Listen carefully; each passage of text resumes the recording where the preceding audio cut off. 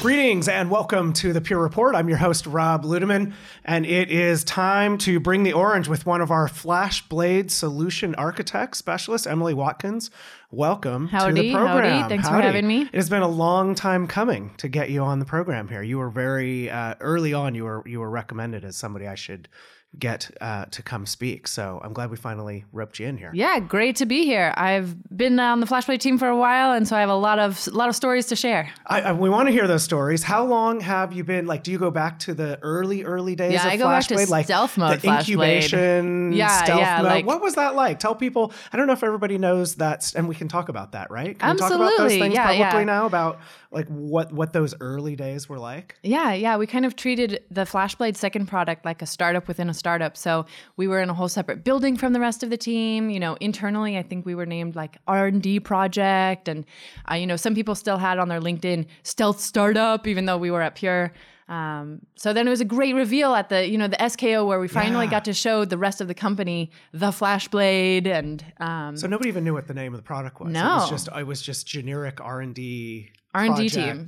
Yeah. R&D team working separate entity too, right? Wasn't it for financial purposes or something? I'm only here 2 years, so I don't go back to that whole historical thing, but it's fascinating how that worked out. I think that regardless of, how we were setting it up behind the scenes, we definitely treated it like its own entity. We set up kind of almost a board for it so that we could do our own reviews and really get in the mindset of not just trying to copy paste the first product, but really think about, for this file and object space, how do we invent from the ground up here? Interesting. What was your role early on? Today you're solution architect. Were you still doing those types of things, or were you more in engineering? No, I started in a different place. I started out as program manager. So I came in and they knew that they needed a little bit more process. It took some very slow rollout of process because it was a group of engineers. We didn't even have different software teams. Like now we have a software team like working on this feature. And this feature, it was just engineers. It was just group, It was just engineers, like these are the folks working. So you were kind of just keeping track of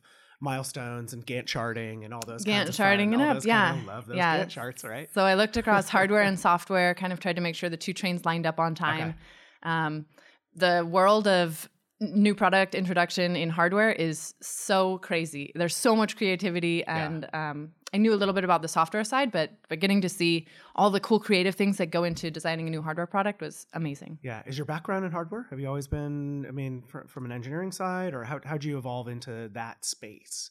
Oddly, my background is more of what I'm doing now. It's kind of on the data science side. Okay. And so when I moved out to the Bay Area from Madison, Wisconsin, random place. Yeah, I worked at Epic before, which is kind of coming full circle because that's a big Pure customer. It is a very good use case.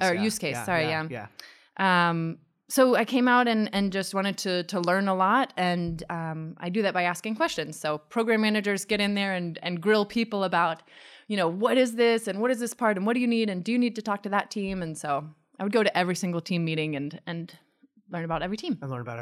Right. Okay. So your data background, and eventually you've evolved to where you are. I keep using evolved, but that's good. That's my word du jour today. I've decided that's what I'm going.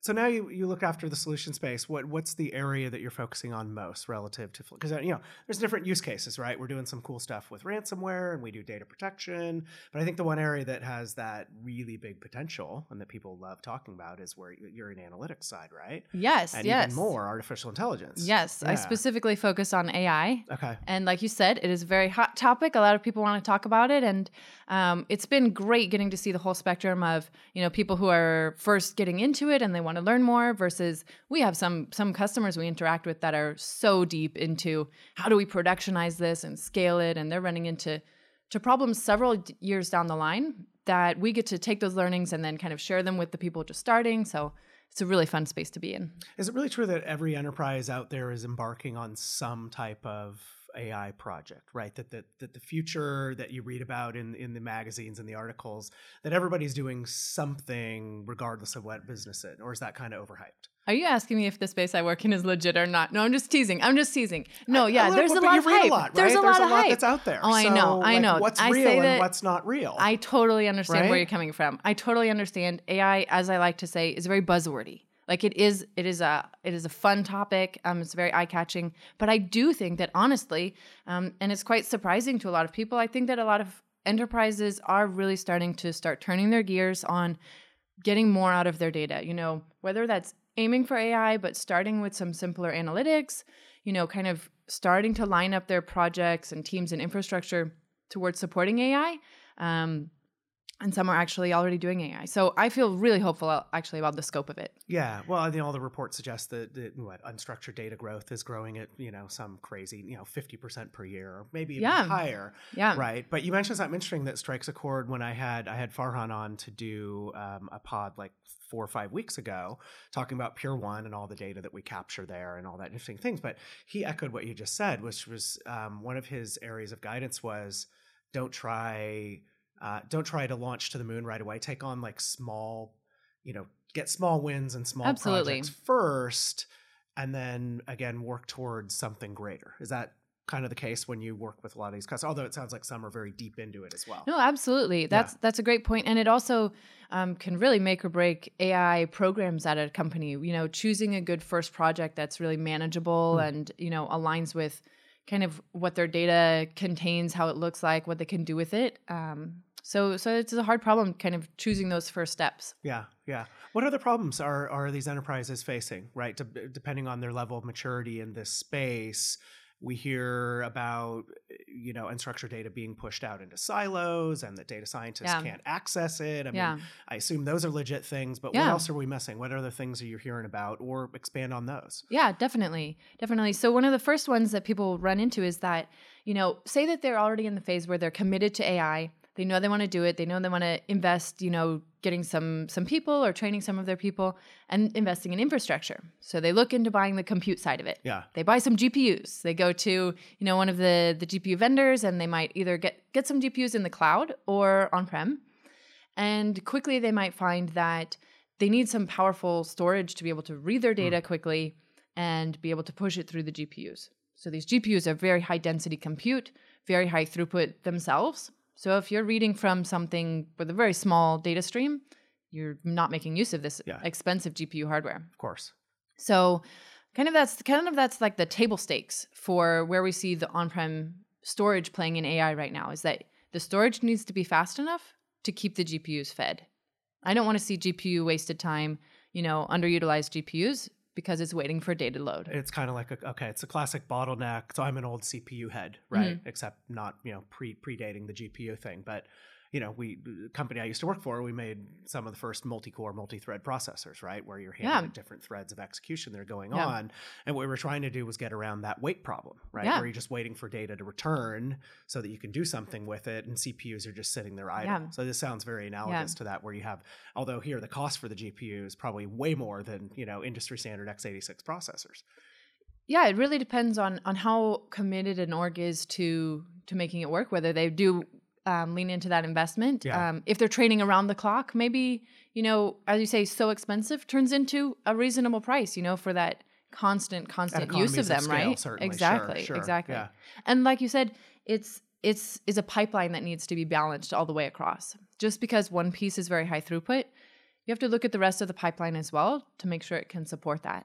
So I'll give you a funny example. Yeah. So we're talking about the storage piece, the compute piece. They have to be high throughput. Of course, you've got to have some great enterprise-grade networking in there. Then each little area where, your data's flowing through in part of this magic black box training job, even the tiniest pieces can really slow it down. So, for example, we were working with a customer at scale where they had to list all of the files in their training data set.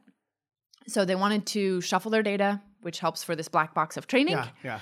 And to shuffle, you have to know what is in your list. So you have to list the contents so you know what you have to shuffle.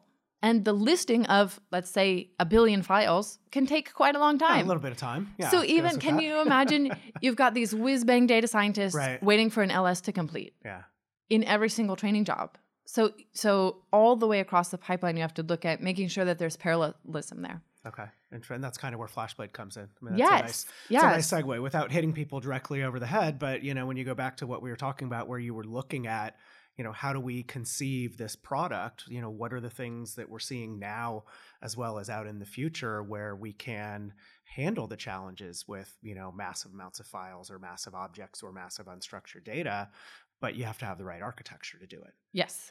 Do we find that, I want to go back to the compute thing because I'm curious about that. Because it's more sexy, I'll go ahead and use that word. Do we find that in many cases enterprises maybe over-rotate to the compute side and underestimate the needs on the data management side? Is that absolutely a common trend? How did you guess that? I don't know. Yes. Just again calling back to my old guy server database stuff. Right? Yeah, well, you're right that there's kind of this tendency to almost like DIY, like do it yourself for the storage side, like whatever we can put in place to support the compute. But then, oftentimes people are looking at FlashBlade to be kind of like the V2 storage because their V1, whatever they put together themselves, often local direct attached storage, right. is falling over. Like it's between them and their jobs. They want to care about data science and not care about infrastructure. Yeah. So it's definitely great to bring something in like FlashBlade that can really simplify everything for them. And that's something we really do well with storage here, not just on FlashBlade, but FlashArray and even Flash, we can just help people not worry. Another colleague here says, we help people take storage for granted. That's kind of his view on it, right? You don't have to worry about all those things. Yeah. I like to joke that I am a data scientist. I mean, I don't know anything about storage, but I work here, so I know a little bit, but I manage my own FlashBlade just because it's my test bed and it doesn't need a lot of management. Yeah. So I can do it, you guys, so anybody can. I'm not a storage engineer, but I play one on TV, right? Yeah. So something like that, the old commercials that we used to have. What are you working on currently? There's some really interesting things that you're doing. We have this concept of a data hub, which has a little bit of marketing story to it, but really in practicality, when I've started to see some of the use cases come in and the ways that look, users will use your product as they see fit, regardless of what you tell them they want to do.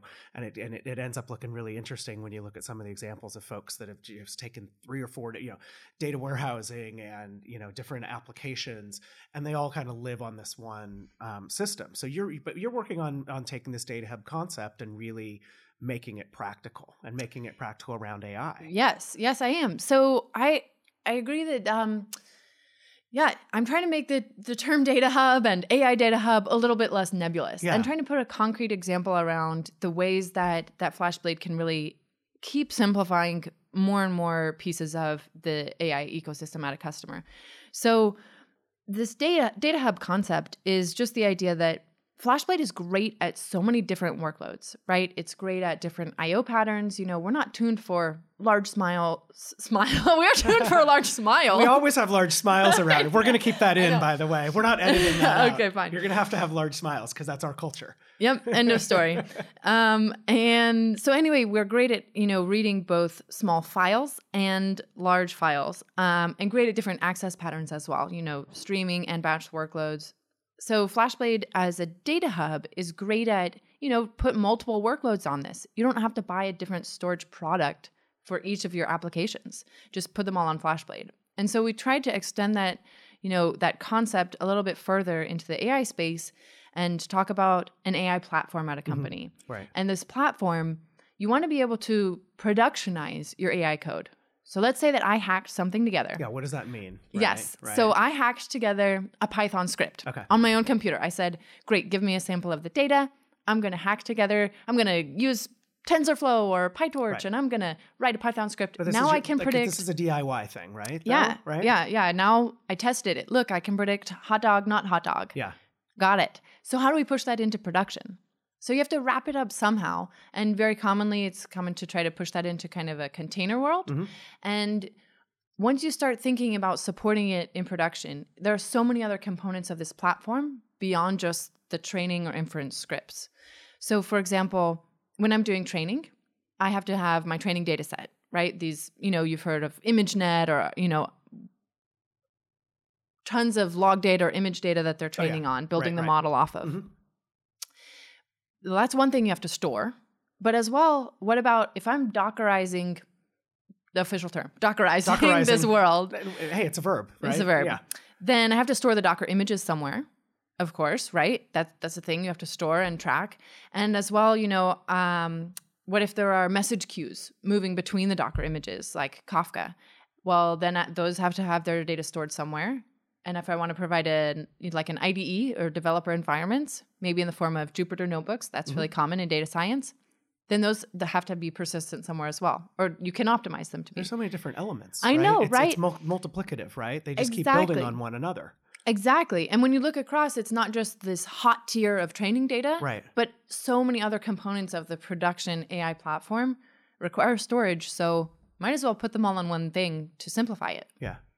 Would we get to calling this kind of a data pipeline in a way? I mean, would you categorize it as that? I mean, again, if we had to use another kind of popular term that's out there, that's almost what I feel like you're describing here. Yes. And actually, my colleague who sits next to me, Bakash, he calls them assembly pipelines because you can have multiple of them. Right. Like we shouldn't just think within this one AI platform, but rather, I might have the AI one and, we might have someone else doing some software dev pipeline or some log analysis pipeline.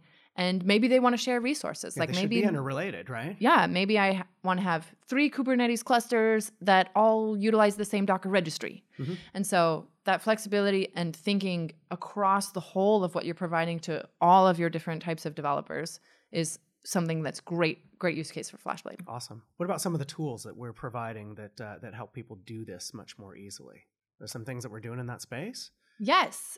So there's a couple things that are great part of that, pure ethos of simplicity. Right. One of them is Pure Service Orchestrator. Have you guys talked about it on the? Yeah. Well, a little while back, I had Shilpi and Raphael on to do kind of a PSO.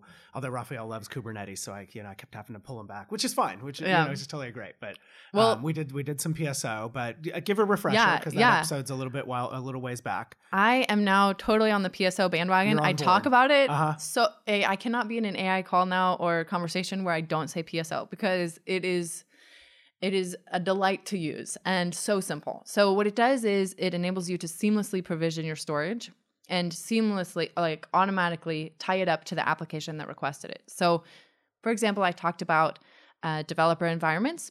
Maybe I'm hosting an environment like Jupyter as a service. So these notebooks are available for new users or my data scientists to run their code in. Well, when a new user comes and says, hey, can I have a persistent volume for my environment? Previously, he would have to go file a ticket with IT, wait for it back and forth, get it. Inefficient. A week later, I don't know. Yeah. Now, that just happens automatically behind the scenes, provision a persistent volume on FlashBlade, and developer is off and running.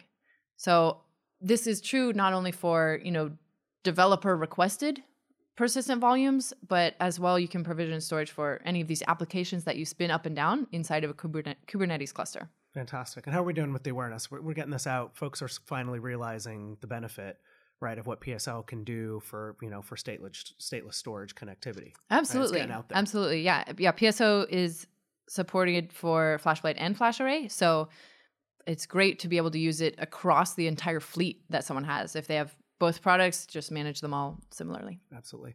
What are some other things that you're working on? You sent me some interesting videos of some work that you're doing. Yes. Really okay. Cool, so I have two really dorky, nerdy stories to tell you about my research. But we love dorky, nerdy stuff on this podcast. Yeah. Okay, great. Okay. So my first one, so remember I talked about how if someone runs ls to list files, that can totally bring down a pipeline. Well, so we have a team here that worked on something called the Rapid File Toolkit. And what it does is parallelize ls. So we made a pure version of ls, PLS. PLS. Yes, and we have a pure version of a bunch of other things. We have pfind, a bunch of Unix commands. And what they do is they enable you to parallelize the RPCs coming back and to execute those Unix commands. So instead of maybe single-threaded original ls, we could run with 32 parallel threads. It's a scaling mechanism, effectively. Yes. So it's run on the client side. So it's kind of interesting. Wherever you would have ls on the client side, you could swap it for the P version of the tool. And don't laugh. It's the pure version of the tool. And so you could get a 50 to 100x speed up from the Unix command. Okay, that's so significant. It's huge because like I said, in a training job, the shuffling doesn't happen at the end. It happens at the very beginning. Yeah. So I could wait 20 minutes before my job even starts that black magic of deep learning training because it's listing things for 20 minutes. So go get a cup of coffee and then come back.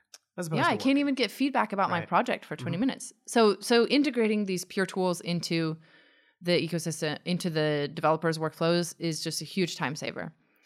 And then the other project I want to tell you about is about looking at data formats. Okay. So traditionally, people have data sets. And if you can accept that premise. I can. Okay. Yes, I'm good with that. They have data sets and then they apply deep learning on top of them. But the format and structure you have for your data set is not necessarily optimal for deep learning training. So if I have, for example, I just did an investigation with a customer, and they had their data stored in a file called HDF5. It's an HPC format, enables you to do this hierarchical data grouping, but they weren't using the hierarchy part. They just had kind of flat data. They just needed a key value store. Just sitting there, yeah. Yeah, so we just translated their data into this kind of flat file format, and they were able to get a 30x throughput improvement for their training. Huge, yeah. So we just need to start asking the question of, what format should I save my data in if I wanted to have optimal throughput? But this is great value add that that you and the rest of the team you're on are providing, right? Because I don't think that a lot of these folks are aware there are ways they can get more efficiencies with what they're doing. And it goes beyond just, providing a really cool scalable storage device. It's really having that extra layer of knowledge, on top of that's where you come in. It's great to hear about. Yeah, I think it's great that we've had so many cool projects on the engineering side with customers across so many different verticals and applications. So I get to sit and look at so many use cases and different phases of AI deployments. We need to have you come back and talk about some more of those use cases and other applications. I would say so. On a future episode, because this was super informative. That's why I love doing this, because I always learn something from these episodes as well. Well, I love coming and talking about PSO. Oh, totally. PSO. Yeah. Well, PSO. Yeah. Yeah. Yeah. She'll be. But I'll be super happy. Good. Right. Good. Yeah. Happy to come talk about AI anytime. No, totally. Any other things that you're working on that you want to preview that are coming up that you're allowed to, right? Stuff that's not secretive, or what do what's going on now? Anything interesting? Well, we're currently trying to push out as much documentation and code as possible for this AI data hub that I mentioned. And so you'll be seeing a bunch of public code on the Pure Code website. Okay, that's what I was also going to ask. Where do folks go if they want to find out more? And Pure Code is a great place for that. Yeah. So we'll be making it really seamless for people to be able to, go ahead and just use our Docker image that we use to launch our Jupyter notebooks, or use our YAMLs file that contain the config information. So just trying to make it really easy for people to try it out. Great plug for Pure Code, and great to know that's where everything goes. Anything else? Any other places you want? Obviously, purestorage.com/FlashBlade for people to get up to speed on FlashBlade, but any other areas, any other things to plug? No, that sounds great. You have a blog that you write? I do. I write on Medium right now. Okay. And then syndicate over sometimes? Yeah, sometimes. Yeah, we've been posting a bunch of content on the Pure blog as well for the Data Hub. I'm working on an 8-part series with my colleague I mentioned, Bakash, which is quite a lot of information. We should bundle it somehow eventually, but we wanted it to be digestible and kind of modular for the way that you set up this Data Hub. So take a look on the Pure blog, and maybe one of those 8 different modules will appeal to you and your environment. If that's how many chunks are needed, then that's just fine. That's all right. We try to be high throughput at FlashBlade. Awesome. Well, that's a great one to end on. I love it. Thank you so much for coming on. This was a blast, and I will be calling you to come do this again. Thank you for having me. Because you're a delight. So thanks for that. And thanks everybody for listening to the Pure Report. Please tell a colleague, tell a friend, and keep sending the feedback in, and we'll continue to deliver fantastic guests like Emily here today. With that, we'll go ahead and wrap for Pure Storage and Emily Watkins. This is Rob Ludeman saying, don't look back. Something might be gaining on you. Cheers. Bye.